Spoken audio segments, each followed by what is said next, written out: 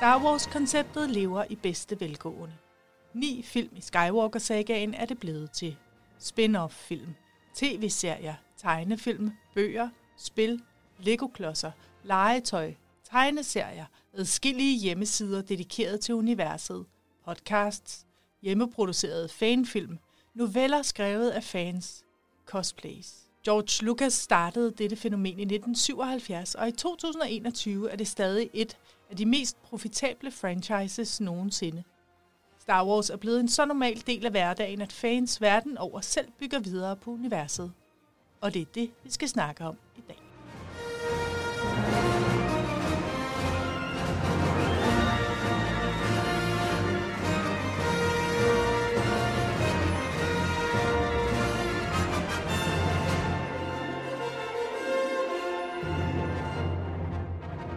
Og Teddy, har du nogensinde været klædt ud som Darth Vader eller nogle af de andre fra Star Wars?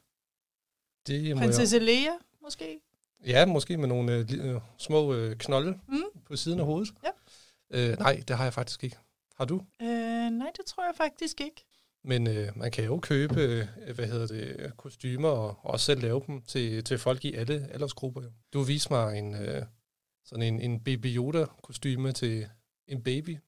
Yeah. Eller et lille barn i hvert fald. Ej, det skulle da lige være en grund til at få et barn til. Ja, præcis. Du har allerede købt det? Ja, det har jeg. Til barnebarnet. Ja. Men det viser jo også bare, at Star Wars er blevet så normalt, at det er gennemsyret i alle aspekter af livet nu til dags. Ja, det er i hvert fald meget almindeligt, det må man sige. Bare at sige en enkelt replik som I am your father, for eksempel, så ved folk, hvad man snakker om.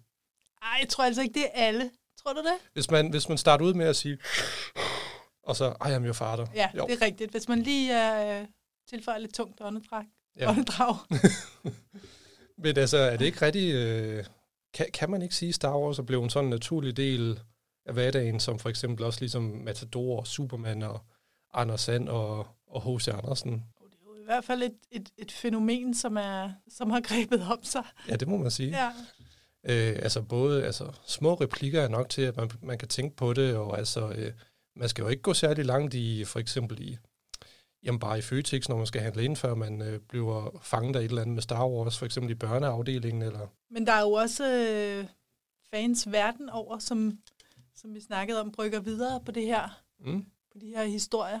Har du været inde og se nogle af de der film? Nej, jo. Altså, jeg har selvfølgelig set en af de første fanfilm, som udkom i 1997, der hed Troopers, har jeg set, hvor man ligesom følger hverdagen for nogle af de der såkaldte Stormtroopers. Ja, hvor de sådan, man er på patrulje med dem. Det er sådan en kopi af et rigtigt tv-show, hvor man fulgte politiet, men man følger så Stormtroopers her i stedet for. Ja. Det er ret sjovt. Ja, sådan lidt, jeg tror det er Cops eller sådan noget, men hvor det bare hedder, i stedet for Cops, så er det Troopers. Ja. Så det er sgu meget sjovt. Ja.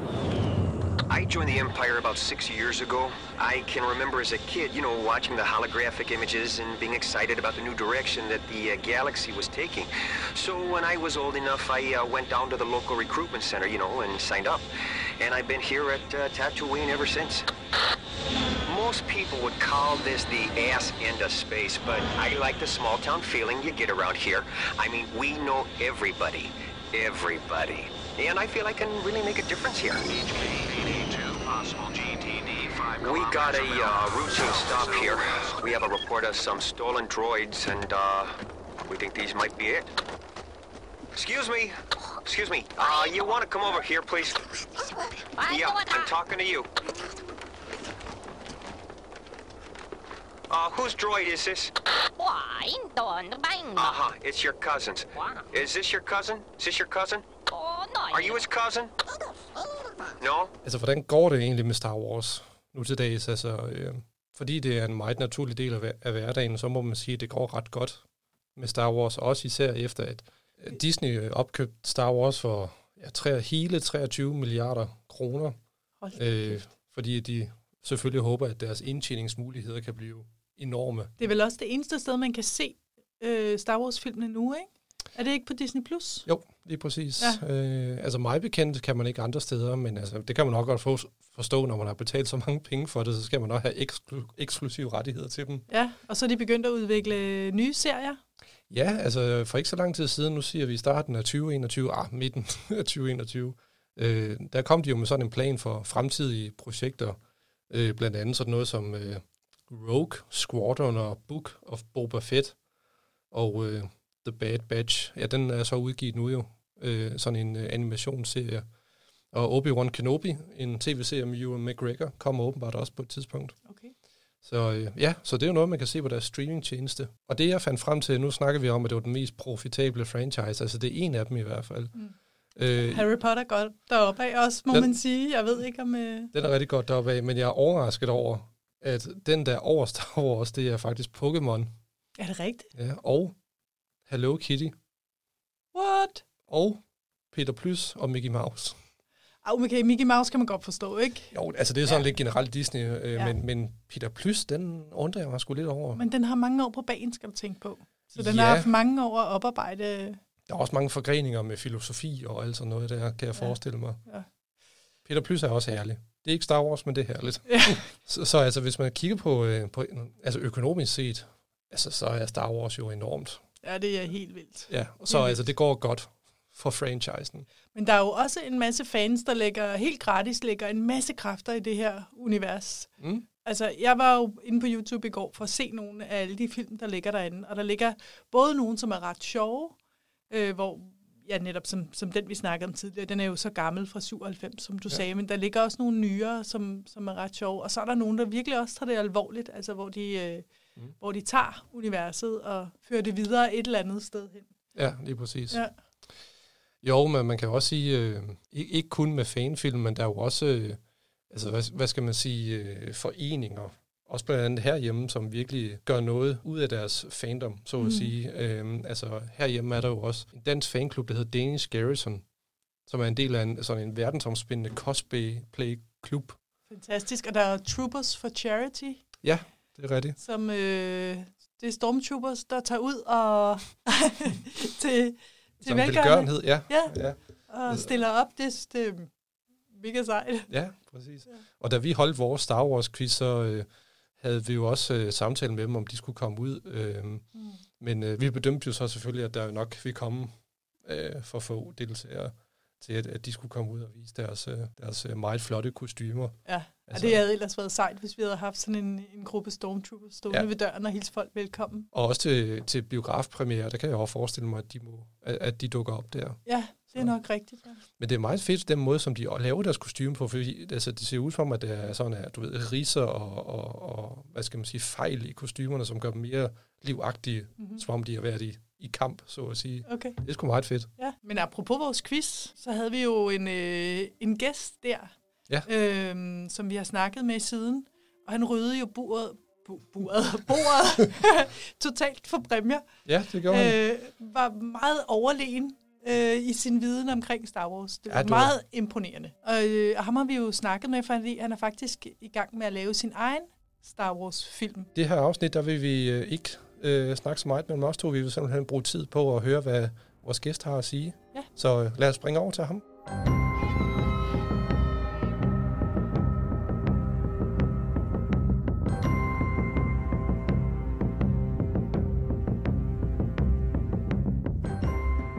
Vores gæst i dag, det er jo Shahbaz, og lige til at starte med, vil du fortælle vores publikum, hvem du er, og hvor vi eventuelt kender dig fra? Jamen, jeg hedder Shahbaz Sarwar. Jeg er en 35-årig selvlært skuespiller og filmmager, og har i de seneste 18 år prøvet på at begå mig som skuespiller i landet med mere eller mindre succes. Jeg er sådan halvt lever af det, som jeg har gjort de sidste 3 år. I den samme periode er der nogen, der måske kender mig fra en Star Wars fanfilm, som jeg har været i gang med at lave i 4 år, som er verdens største frivillige film, med store folk og små folk, nye folk og garvede folk, fra folk, der aldrig har været på et filmsæt før, til erfarne mennesker som Lars Mikkelsen, en af de bærende roller i filmen. Og det her afsnit handler om, det er jo selvfølgelig Star Wars som et moderne fænomen. Og der er fanfilm jo en del af det, fordi det er blevet så kæmpestort, det her Star Wars-fænomen. Men jeg kunne godt tænke mig at høre, hvordan og hvorfor blev du hooked på Star Wars egentlig? Jeg tror, at det er en historie, der minder meget om mange forskellige menneskers fascination med Star Wars. De bliver introduceret for det i den rigtige alder. Altså, man er ikke nået at blive 10, men altså, ja, kender også folk, der efter 10 års alderen tænker, det er da fedt alligevel. Men det var som barn, jeg blev introduceret for det i mit eget hjem. VHS-bånd med... Klassikere. Ja, med Star Wars, som jeg så, hvor jeg så den originale trilogi hvert år, mindst en gang. Det var en ting, jeg skulle gøre. Altså skulle, som i dine forældre satte dig til det? Eller Nej, det var et princip, jeg havde fastsat for mig selv. Okay, så det var sådan en årlig tradition, at du skulle... Det var det, ja. Og det har så båret med mig sidenhen. Og gennem årene så er der kommet flere og flere Star Wars-film til. Der er også Star Wars-bøger og tegneserier og spil og alt muligt. Og fanfilm er jo så noget, der har været i gang i næsten 25 år. Og ja, det har man også set et par stykker af. Især i forbindelse med mit eget har jeg set en masse af dem. Og det er jo med til at udvide glæden for Star Wars, og man kan dele den her entusiasme, som vi har for det univers.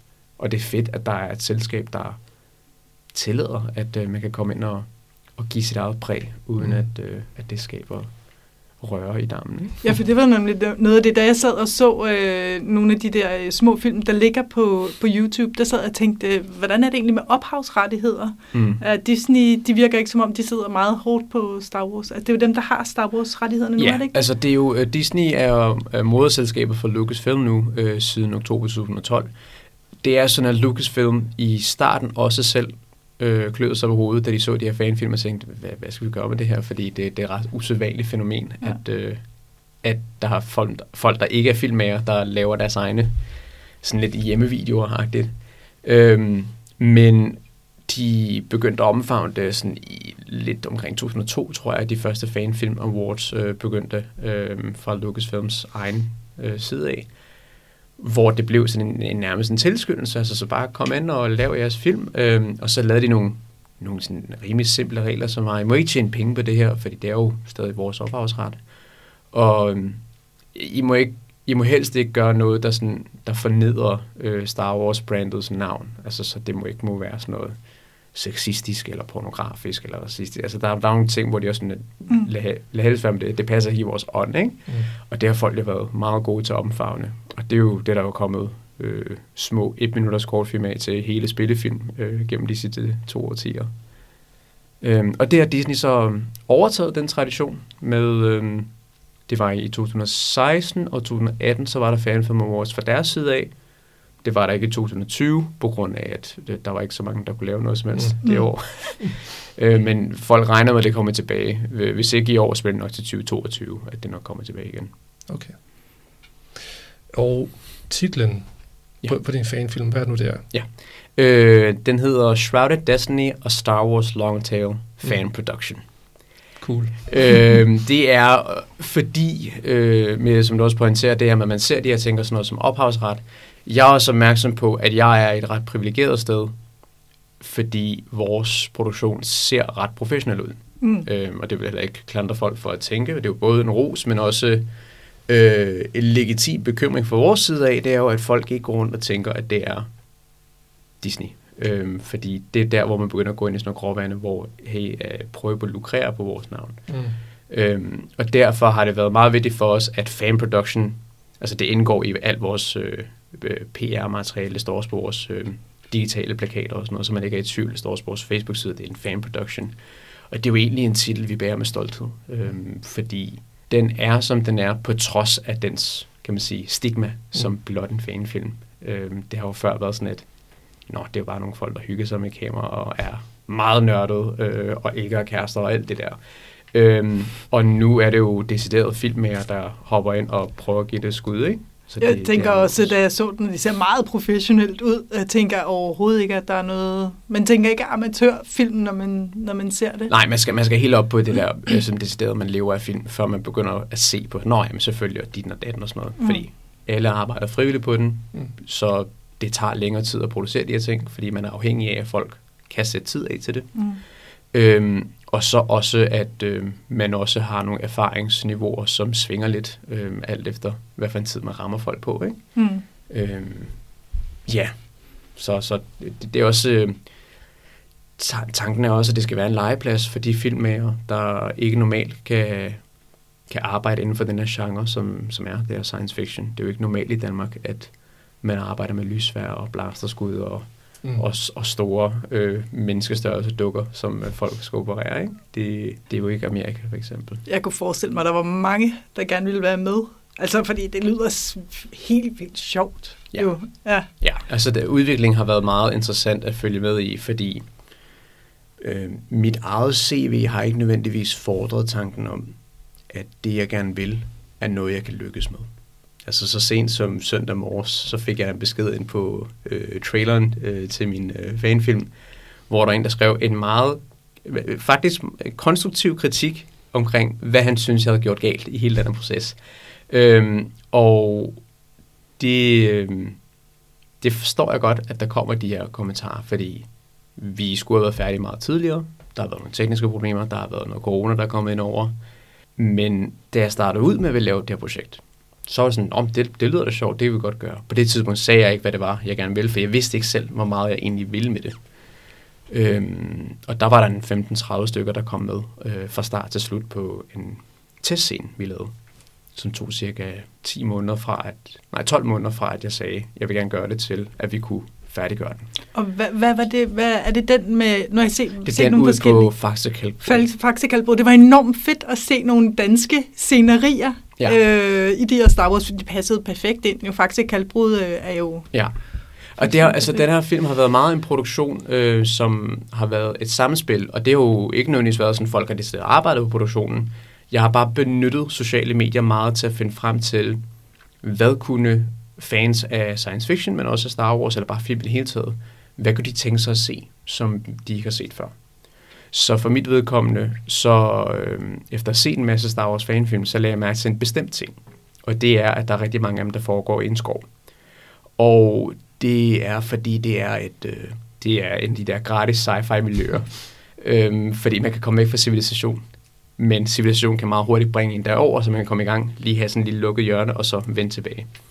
Det jeg gerne ville, det var, jeg vil gerne væk fra den klassiske Star Wars fanfilmformular, og så gøre det i et land som Danmark, som er ret skåret. Det var en interessant udfordring, men der meget hurtigt så begyndte folk at sige, prøv at Faxe Kalkbrud. Jeg tror, det er det, du leder efter. Og så snart jeg så en billede af det, så var jeg sådan, yes, præcis, det er det, vi skal gøre. Så og det princip bare jeg så videre med til det større udvidede afsnit. Det større udvidede afsnit kom jo så til, fordi jeg så begyndte at vise den til folk inden for branchen, som havde været lidt æffende ved tanken om, hvad jeg gerne ville. Måske havde lidt mistillid til, om jeg kunne gøre det, som jeg også sagde tidligere. Jeg har ikke rigtig et CV, der fordrer den ambition, jeg render rundt med. Men for eksempel, da Lars Mikkelsen så fik set den kortfilm, så kunne han endelig forstå, hvad det var, jeg prøvede at sige til ham 2 år tidligere, da jeg havde tilbudt ham at være med i den her. Det var, okay, det er faktisk ret fedt det her. Det kan faktisk lade sig gøre. Og så snart han kom til, så væltede min e-mail ind med henvendelser for folk, der gerne ville være med. Og der var en masse, der var skuffet, fordi der var en begrænset mængde pladser, som man kan have med at gøre. Ikke? Er han også Star Wars-fan? Ikke nødvendigvis.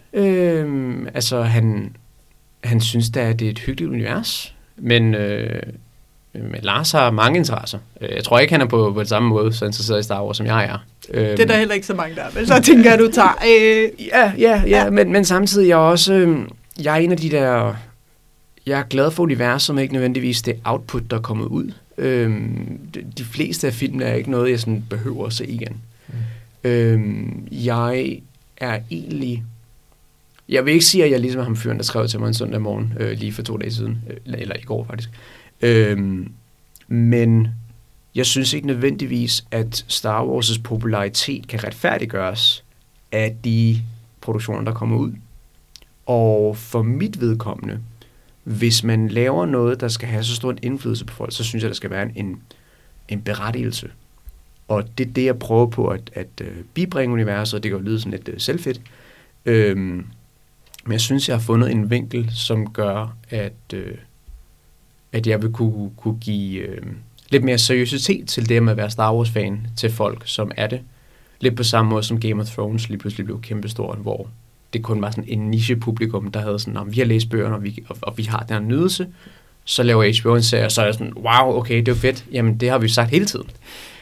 Og det prøver jeg lidt på at bibringe til Star Wars med den meget voksne og seriøse tilgang, som jeg har til universet. Jeg går ud fra, at der har været op- og nedtur i produktionen. Altså jeg går ud fra, at det er meget søvnløse nætter og endeløse optagedage. Men når du sådan ser tilbage på det, vil du så stadigvæk have startet på det, selvom der har været nedture eller opture også?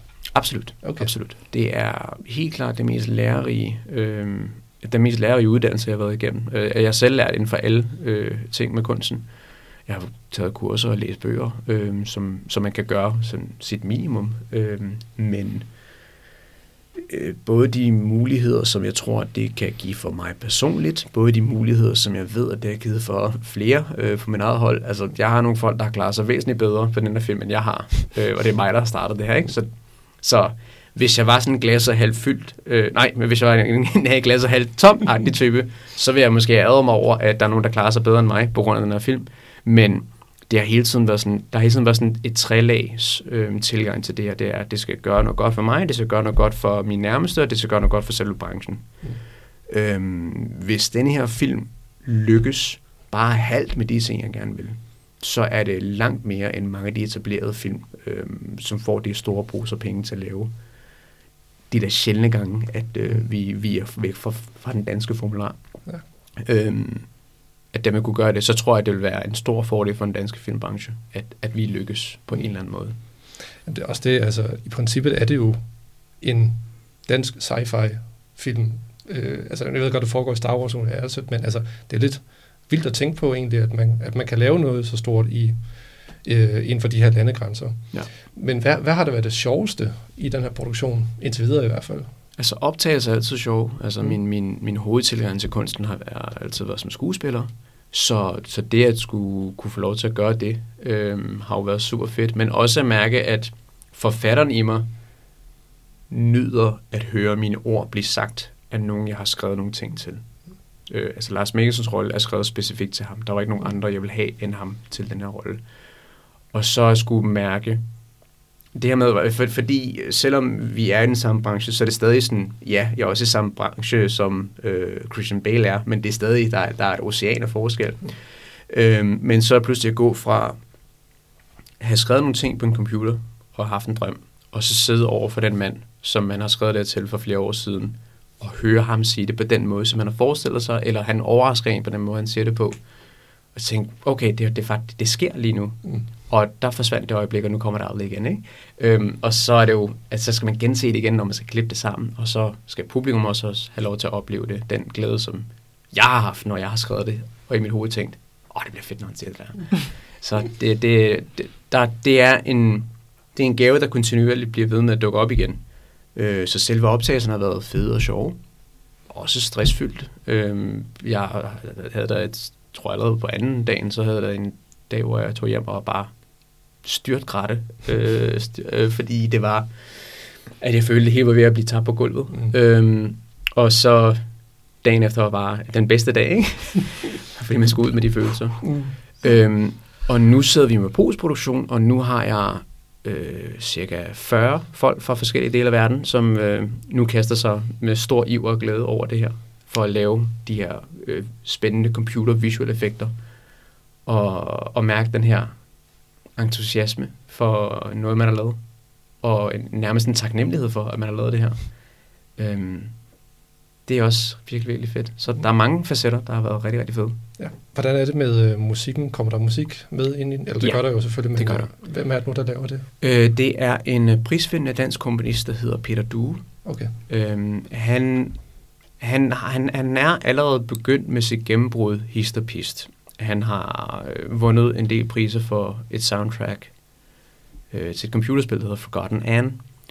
Og jeg vil sige, den almindelige del af den danske befolkning har først rigtig stiftet bekendtskab med ham med for eksempel musik til Danmarks Vilde Natur. Det var sådan et DR-program, der var sidste år, tror jeg. Med Lars Mikkelsen. Med Lars Mikkelsen, ja. Ja. Der er nogle gaming-koncerter, som Koncerthuset holder. Så var der også et af hans musikstykker, der blev spillet som en medley, hvor man tydeligvis kunne mærke på publikum, at de var helt op at køre over lige netop Peters komponering, ikke? Og det, at han står som hovedansvarlig for musikken, det er en kæmpe gave. Altså, i forhold til op- og nedture. Jeg er også i sidste uge, fordi jeg lyttede til noget af det musik, han har lavet, til en af de scener, som vi har færdiggjort, og jeg glæder mig til at udsætte andre folk for det også. Men også det her med,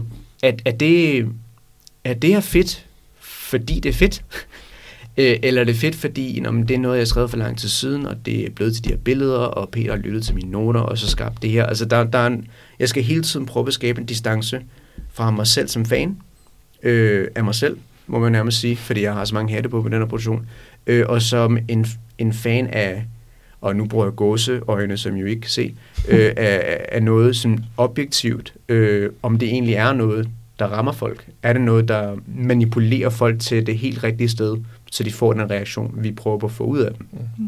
Fordi film er jo manipulation, men ikke på en negativ måde. Altså, vi inviterer folk ind, og så vil vi gerne give dem lov til at have noget mystik og spænding, og noget action, og noget knust i hjerte på vejen ud, ikke? Klassisk Star Wars. Det er jo fantastisk. Hvad er fremtidsudsigterne for filmen? Altså, hvor du sagde, du er i postproduktion nu. Altså, ja, det er noget, jeg har sagt mange gange. Og jeg taler ikke om det her interview, bare det er noget, jeg har sagt i en længere periode. Vi havde sidste optag i dag, den 14. december 2019. Vi havde planlagt, at der skulle være en ekstra optag i dag i 2020. Og vi var i fuld gang med at planlægge det allerede fra sådan 2. januar 2020. At det skulle være omkring april, maj eller juni, vi skulle have den optagelse. Og vi skulle nærmest arbejde 4 til 6 måneder på at forberede det til noget, der ville vare 8 sekunder af selve afsnittet. Vi skulle bygge en model af et hus i størrelsesforholdet 1:6, og det skulle springes i luften på den ægte manér. Og det var en darling, jeg måtte sige farvel til, på grund af, at så kom corona. Men det var også bare, altså, det ville være så meget arbejde for noget, der potentielt ikke rigtig ville blive værdsat nok af de folk, der skulle se det. At jeg tænkte, nej, fordi hvis jeg så gør det her, reelt set for 8 sekunder, så skal jeg engagere cirka 100 mennesker og holde styr på dem i 4-6 måneder. Og det synes jeg var spild af andre menneskers energi, reelt set. Så det var fint, at det ikke blev til det. Men så har vi siden der været i postproduktion. Ja. Hvis vi lige springer tilbage til helt før I begyndte at filme, da du sad og skrev det. Hvor lang tid tog det dig at skrive manuskriptet, og hvordan var processen for dig? Altså, var det sådan forløsende, eller var det hårdt og sådan? Første udkast skrev jeg gik nærmest i gang sådan dagen efter, at jeg havde set The Force Awakens premieren i december 2015. Og 3 uger efter havde jeg mit første udkast, og det var på cirka 25 sider. Og så tænkte jeg, okay, en god manuskriptforfatter tager sig tid til at skrive i hvert fald 3-4 udkast. Så det har brugt tid på at raffinere det over de næste 3-4 måneder. Og så gik jeg til Lars Mikkelsen, jeg havde hans telefonnummer og e-mail, og sendte det til ham. Og så ringede han til mig, og så forklarede han, at han havde super travlt, så han ville ikke kunne gøre det realistisk set inden for de næste 2 år. Som var hans diplomatiske måde at sige nej på. Men altså, jeg er en glas og halvfyldt type, så der forskellige omstændigheder gjorde, at der alligevel var 2 år til, at jeg kunne blive klar, og så var han klar. Men undervejs fra at gå med den erkendelse, at den der sådan er, altså det skulle være mig, og så skulle det være ham, og så skulle det være nogle folk ved siden af til selve historien. Så når hovedkraften og hovedtiltrækningskraften i den sagde nej i april 2016, så tænkte jeg lidt sådan, okay, jeg tror lige, at jeg lægger det her i skuffen et stykke tid, og så fokuserer jeg lige på nogle andre ting. Og så var det, at der var nogle kolleger, der sagde til mig, at hvis jeg realistisk set gerne vil gennemføre det her, og det var uden med tanken om, at Lars skulle være med, så bliver jeg nødt til at fokusere bare på et enkelt stykke fra det her større manuskript, som på det tidspunkt voksede sig til 35 sider. At give os essensen af, hvad det er, du prøver på. Fordi jeg tror ikke, folk kommer til at tro på, at det kan lykkes, indtil at du har vist dem et eller andet. Og det var det, der førte til testscenen, så, som jeg er virkelig glad for, at jeg gjorde, fordi det gav mange flere gevinster, end jeg kunne forestille mig. Ja, den er også super fed. Jamen, det er jeg også meget glad for den. Og det er jo også det er en sjov ting med YouTube, fordi der er rigtig, rigtig mange, der kan lide den, og den har ikke nået særlig mange mennesker på YouTube, og det er næsten generelt, hvis der er en Star Wars kortfilm, der sådan er halvgod, så har den i hvert fald 1 million views. Og denne her er på sådan lidt over 80.000. Så det har også været sådan en interessant nød at skulle knække. Sådan, hvad er det, der gør, at der er noget, som folk sådan meget uaffordret siger, hey, jeg synes, det var fedt. Og hvordan får vi det videre derfra? Fordi det kæder sig ind til dit fremtidsaspektspørgsmål. Hvordan kan en gruppe af filmmager, der har lidt over 80.000 views på en testscene, hvordan kan de få store Disney og store Lucasfilms opmærksomhed rettet mod en selv, ikke? Og det er ikke et decideret svar skyldig, men vi bruger meget tid på at først og fremmest at sikre, at det vi leverer er af høj kvalitet. Så vi har også haft en bevidsthed om, at der har været udskydelser, og det skaber en usikkerhed. Så vores mål er, at vi til slutningen af september har færdiggjort alt computerarbejdet med det visuelle, og så begynder lydarbejdet over de næste 2 måneder, og så er vi forhåbentlig færdige til december 2021. Okay. Men indtil vi skal nå nogle visse procenter inden for det visuelle, før jeg tør at sige, okay, nu kan jeg sætte en dato på. For når vi har en dato på, så er det noget, der materialiserer sig i folks hoveder, og så kan vi begynde decideret PR-mæssigt at bygge op til den begivenhed. Fordi jeg har bygget op til 2019, og det lykkedes ikke. Og så tænker jeg, så bygger jeg op til 2020, og så besluttede verden sig for, at det skulle ikke ske. Så jeg er lidt mere forsigtig med, at bare give mig kasse og sige, så sker det på det her tidspunkt. Fordi nu synes jeg, at verden har vist mig nok gange, at tingene ikke altid lykkes, som man gerne vil det. Ja. Og der har været lidt uforudset benspænd undervejs, må man sige. Ja. Så håber vi satser på næste år. Ja, men hvis vi satser på næste år, så er alt andet jo bare en bonus, en behagelig overraskelse. Ja. Men altså, jeg har svært ved at se, at det skulle være senere end 2022. Men også fordi, i forhold til vores mål om, at vi gerne vil pisse det til Lucasfilm, altså de har jo sindssygt mange serier, som de selv er i gang med. Og på det tidspunkt, jeg startede projektet, så var der ikke en eneste, der var annonceret fra deres side af. Og på nuværende tidspunkt, så er der 2 sæsoner af The Mandalorian, der er overstået. Der er 1 sæson af The Book of Boba, der kommer til slutningen af året også. Så der er sket en del ting meget, meget hurtigt hos dem. Og det er også et marked, jeg skal forstå, at nu taler til en virksomhed, der har nogle andre omstændigheder, end de havde før. Ikke? Det bliver fedt i hvert fald. Det gør det, altså. Jeg tror også, det udvikler sig til, måske en serie eller sådan noget. Det kunne være fedt. Så det er dit mål, at sælge det til dem, eller sælge, ja, og så producere videre på det her? Ja, altså normalt er det sådan, at Disney især ikke, men det er noget, som generelt mange store virksomheder gør, de ser ikke på fanfiktion. Og det er meget specifikt i forhold til skrevet fanfiktion. Og det synes jeg, der er meget, meget logisk tankegang i. Det er jo, at hvis nu for eksempel, jeg beslutter mig for at skrive til George R. R. Martin, som skriver Game of Thrones, og så skriver jeg, hvad jeg synes er en fed slutning på en af hovedkarakterernes skæbner. Og jeg har aldrig hørt tilbage fra ham. Og så sker det i den serie, så kan jeg også sige, hey, det er en idé, der er stjålet for mig af, nu sagsøger ham. Hvis det er, han har besluttet sig for at læse noget af det materiale, jeg har skrevet, og det er noget, der er på side 820, og han har læst 10 sider og tænkt, ja, det er noget. Men så kutymen er, at hvad end man sender med anbefalet post, bliver sendt tilbage igen, uåbnet med anbefalet post, for at de kan sige, vi har ikke kigget på det, du kan ikke komme efter os. Det der er med fanfilm, det er jo, at fordi det er noget, der er åbent tilgængeligt til folk online, så er der er mindre commitment til at sige, at så er der noget, der er stjålet derfra. Det er mere lagt ud som, det er den her idé, vi har. Hvis I synes, at det, vi har lavet herfra, som er en meget, meget, meget mikroskopisk del af den store plan, som jeg har for serien, som jeg arbejder på, jamen så vil vi gerne bede om tilladelse til at vise det skriftlige materiale. Så filmen har en kæmpe stor opgave foran sig. Det er jo, at den skal være en pioner i forhold til at skulle få et firma til at sige, okay, lad os se på dit fanfjold, ikke? Da jeg sad og så de små film der, ikke? Så tænkte jeg, det er bare ren nysgerrighed. Er der flere locations i Danmark, I skal filme i? Er der andre? Altså, bare fordi jeg synes, mit mål var jo, altså det her med, at det er en dansk produceret science fiction film, var også lidt et mål, jeg gerne vil have. Jeg vil gerne have, at den danske befolkning kunne sådan samle sig omkring den her produktion. Så Faxe Kalkbrud var noget, vi genbesøgte til det større afsnit, men vi tog også ned til Møn og optog, og vi tog til Råbjerg Mile i Nordjylland, og vi har også været i Vejle og optage. Det har så godt nok været indendørs. Men vores mål med at skulle tage til forskellige steder i landet, og så fremvise både Danmark til verden som en, okay, hvis ikke Danmark kunne det, men også lidt til danskerne selv. Jeg tror, der er rigtig mange folk, der har den her tanke med, når skov og by og caféer, det er det, vi har. Men folk bliver overrasket, når de ser for eksempel Råbjerg Mile, hvis man ikke er fra Nordjylland eller fra Midtjylland og sådan noget, ikke?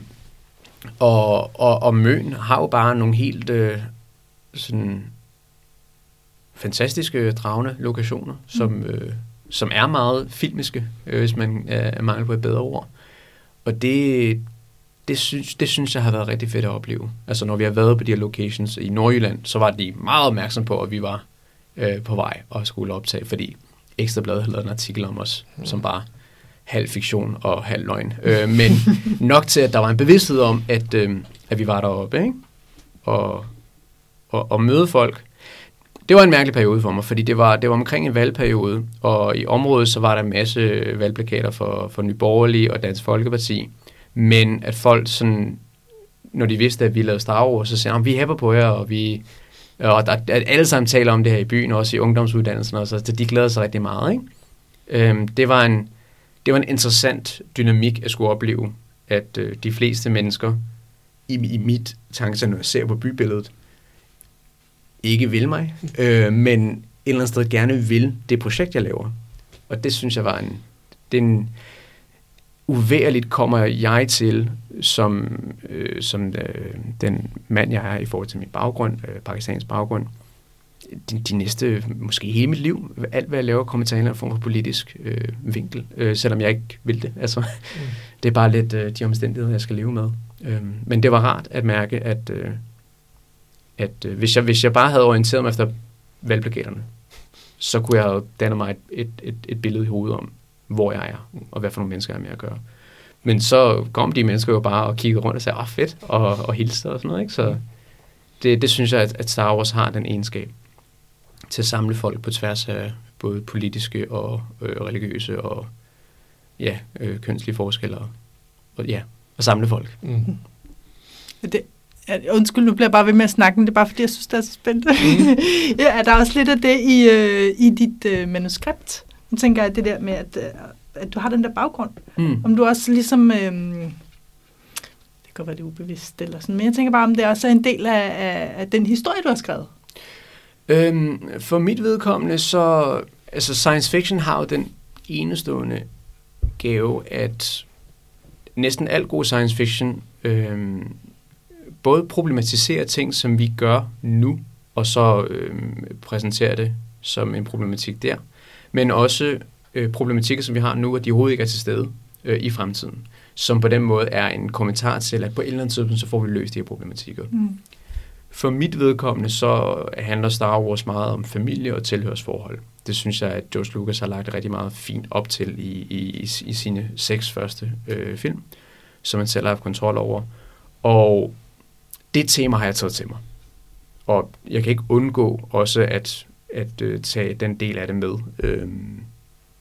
ubevidst, og også lidt bevidst i det arbejde, jeg selv har lavet. Men det er ikke noget, der sådan er i forgrunden for, hvad det er, der er problematikkerne. Men tilhørsforhold, det er helt klart et stort sådan buzzword for, hvad det er, jeg gerne vil fortælle menneskeheden omkring sig selv via Star Wars. Jeg glæder mig vildt meget til at se din film. virkelig meget. Jeg har lige ført min 11-årige dreng. Vi har lige været igennem alle Star Wars-filmene derhjemme, ja, og så er vi i gang med at se The Mandalorian nu. Og har lige modtaget en lille Baby Yoda fra Fætter BR. Den bliver vi nødt til at købe. Ja. Så ikke fordi jeg er sådan en kæmpe fan, men jeg kan godt lide universet. Jeg synes, det var ret overbevisende, de der små film, der lå der. Så jeg glæder mig virkelig til at vise min 11-årige dreng det. Ja. Det bliver skide godt. Jamen til sidst, hvad for en af dine yndlings Star Wars-film? Det er Empire Strikes Back. Det lyder som et godt valg. Yes. Ja. Godt, jamen tak fordi du vil være med i dag. Og som Mette sagde, vi glæder os rigtig meget til at se filmen. Jeg glæder mig til at få den ud i verden. Det kan jeg godt forstå. Ja, så har de bare købt den. Ideen. Og hvis de ikke gør det, så er det jo det. Altså, jeg ved, at den nok skal få affødt nogle glædelige ting. Først og fremmest de folk, der arbejder på den. Fordi der er nogen, der virkelig har lagt meget, meget blod, sved og tårer i det her. Ja. Men også for fans, at jeg kan stadig få nogle beskeder fra folk, der siger, hey, vi glæder os til at se det.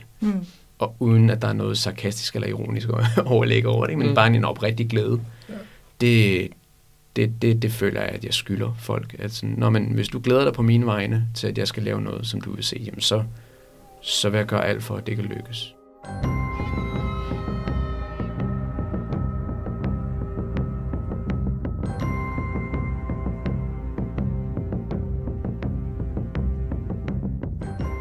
Jamen, det var skønt at høre fra vores gæst, Shabazz. Vi glæder os til at se fanfilmen, når den er færdig. Men det sjove med fanfiction generelt, jeg tror sgu ikke, at det er det er jo selvfølgelig ikke et nyt koncept, men jeg tror heller ikke, at det er noget, som er blevet opfundet med den moderne tid, altså med moderne film og sådan noget. Altså, jeg har en eller anden idé om, at tilbage i, for eksempel i 1939, da Borten med Blæsten fik premiere, der har jeg en idé om, at der var nogen, der så den i biografen, og så gik de hjem, og så begyndte de at bruge videre på historien med sådan en gammel skrivemaskine eller sådan noget. Så jeg tror bare, at sådan fanfiction altid har eksisteret, fordi at man ser noget, man bliver fanget af, og så har man bare lyst til at bruge videre på det. Ja. Og det er det gode ved fanfiction, det åbner muligheder op for nogle andre ting. Altså man kan også sige, hende der skrev 50 Shades of Grey, hun startede ud med at skrive fanfiction om Twilight, som så blev til 50 Shades of Grey. Så jeg så en dokumentarfilm på Netflix, apropos fanfiction, omkring nogle unge drenge i 80'erne, som havde set den første Indiana Jones-film. Og de var så betaget af den, at de besluttede sig for, at de selv ville lave deres version af Indiana Jones. Så de begyndte i 80'erne at filme, altså hele filmen, det gik ind i biografen op til flere gange, og så skrev de ned, mens de så den. Så filmede de den selv, og det var så et projekt, som varede flere år, og de blev aldrig færdige med den, indtil Netflix ligesom lavede den her dokumentar, og så så var de her drenge, de var jo så blevet gamle, sådan i 40'erne eller sådan noget, og så gjorde de så filmen færdig, så de springer fra at være sådan 10, 11, 12 år til at være omkring i 40'erne, når de er færdige med det. Så altså fanfiction er jo, det er sgu egentlig et ret genialt koncept, synes jeg i hvert fald. Ja, det er ret sjovt, at der er jo bare kommet flere steder at dele det også, ikke? Jo, det er rigtigt. Især med internettet også. Ja. Så, de der og de fanfilm, der bliver lavet nu, bliver jo mere og mere professionelle at se på. Altså, jeg synes, det kan være svært at kende forskel på professionelle produktioner, og så dem, som er amatører. Altså, fordi det er de små film, som Shabazz har lagt på YouTube, er jo ikke, ser jo ikke amatøragtige ud. Overhovedet ikke, nej. Altså, det er meget imponerende. Ja. Hvad har du selv set? Altså, nogle gange så går man jo også den modsatte vej med at lave noget, som er bevidst, måske sådan lidt amatøragtigt eller morsomt. Så hvad har du set nogle ting, som sådan tager fis på Star Wars eller sådan noget? Ja, men jeg så sådan en lille film, som var ret sjov, hvor Kylo Ren, han er undercover boss. Og det er jo sådan et koncept, som findes allerede, men her er det så Kylo Ren, der er undercover boss som Matt, og kommer ind og er elektriker. Men, han er ude af sit eget kostume, og så får han sådan et håndværkerkostume på. Noget, er det ikke sådan? Og sådan en orange paryk. Han har sådan noget underligt orange hår. Og er lidt sådan lidt undertrykt aggressiv hele tiden. som er i overensstemmelse med Kylo Ren-figuren. Ja, det kan man måske roligt sige. Ja. Og der er jo også... altså det er jo selvfølgelig mainstream, men altså Family Guy, tv-serien, har jo også sindssygt mange Star Wars-referencer. De har endda lavet deres egen Star Wars-trilogi med figurerne fra Family Guy. Luke. Yeah. Luke? Yeah. Wait, Luke Skywalker? Yeah. Oh my god, this is so stupid. I was trying to call Luke Adams. His number is right next to yours in my helmet. So how's everything been going since our fight? It's good.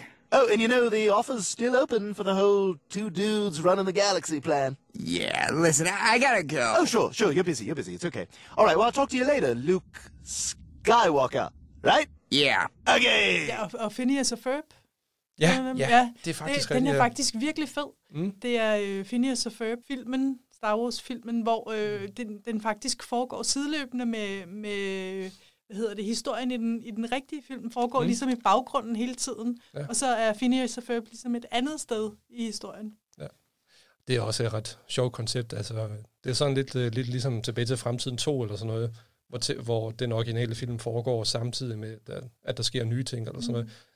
Det kan jeg faktisk rigtig godt lide. Det er sjovt at lege med den mangeårige, baggrund, som Star Wars har. Ja, fordi folk sidder med de der referencer i hovedet, eller nogen gør i hvert fald, og hvis man ikke har den, så gør det heller ikke helt så meget, men hvis man har referencerne, så er det rigtig skægt, ikke? Fordi så er der de der dobbeltlag i det. Ja, og Troopers tror jeg, hvis man kan se på YouTube. Ja. Den er vist gratis der. Og så er der selvfølgelig også en tv-serie, animationsserie, som hedder Robot Chicken, som jeg også er ret glad for. Som er sådan også en fanfilm, eller hvad? Nej, altså det er sådan... det er også mainstream, altså sådan en kendt Hollywood-skuespiller, som står bag det. Men det er sådan små segmenter, hvor der indimellem er også Star Wars jokes og sådan noget. Og de har også lavet deres version af Star Wars. Okay. Men hvor det bare er sådan små clips, hvor man tager lidt pis på altså figurerne og sådan noget, og nogle forskellige situationer, som for eksempel, altså, der må have været nogle håndværkere på den anden dødstjerne, fordi at den er de jo ved at bygge jo. Så derfor må der have været sådan nogle altså regulære, bygningsmedarbejdere, som ikke tager ordre fra nogen, bortset fra deres formand. Så sådan noget som det, for eksempel. My lord, Stormtrooper. My lord. Stormtrooper. My lord. Stormtrooper. My lord. Yep. My lord. Uh-huh. My lord. Jo. My lord. My lord. Stormtrooper. My lord. Stormtrooper. My lord. Stormtrooper. My lord. Stormtrooper. My lord. Stormtrooper. My lord. Stormtrooper. My lord. Stormtrooper. Stormtrooper. Stormtrooper. My lord. Ugh. My lord. Go yourself. My lord. Go yourself. My lord. Go yourself. My lord. Go yourself. Aww. Det viser jo bare, hvor hårdfør Star Wars er efterhånden. Altså, der skal meget til for at slå det ud. Ja. Har du overvejet, om du skal besøge deres theme park, Disneys theme park med Star Wars? Altså, jeg vil sige, hvis jeg kommer derover, så vil jeg da gerne. Det vil jeg have det rigtig godt med. Ja, måske lige overnat på Dødstjernen eller noget. Ja, det ved jeg ikke, om man kan, men det kommer nok på et eller andet tidspunkt. Ja. Eller på Tatooine. Jeg tror, det gennemfører sig. Det tror jeg også. Hvis du skulle klæde dig ud som en af figurerne, hvem vil du helst være? Jeg så faktisk et billede, hvor der var nogen, der havde sagt, de har taget et billede af en mand, der var klædt ud i jakkesæt, og stod der, det her er sådan, samfundet gerne vil have mennesker klædt sig ud. Og så var der et billede af Mandalorian ved siden af, hvor der stod, det er sådan, men egentlig gerne vil klæde sig ud. Så ja, jeg vil da klæde mig ud som en Mandalorian. Ja. Er Mandalorians, er de med i den originale Star Wars? Det tror jeg faktisk ikke. Men som de siger i Mandalorian, det er ikke en race, det er vist bare sådan et folk, som samles omkring nogle regler eller sådan noget. Altså, jeg tror, det er de der dusørjæger, de fleste af dem. Så ja, bare det at have maske på. Det vil du gerne. Ja, nu har vi måske haft en maske på i for lang tid nu. Så nu skal du lige have en lille pause fra det. Ja, det tænker jeg også. Godt med det. Jamen, vi siger tak for i dag. Tak for i dag.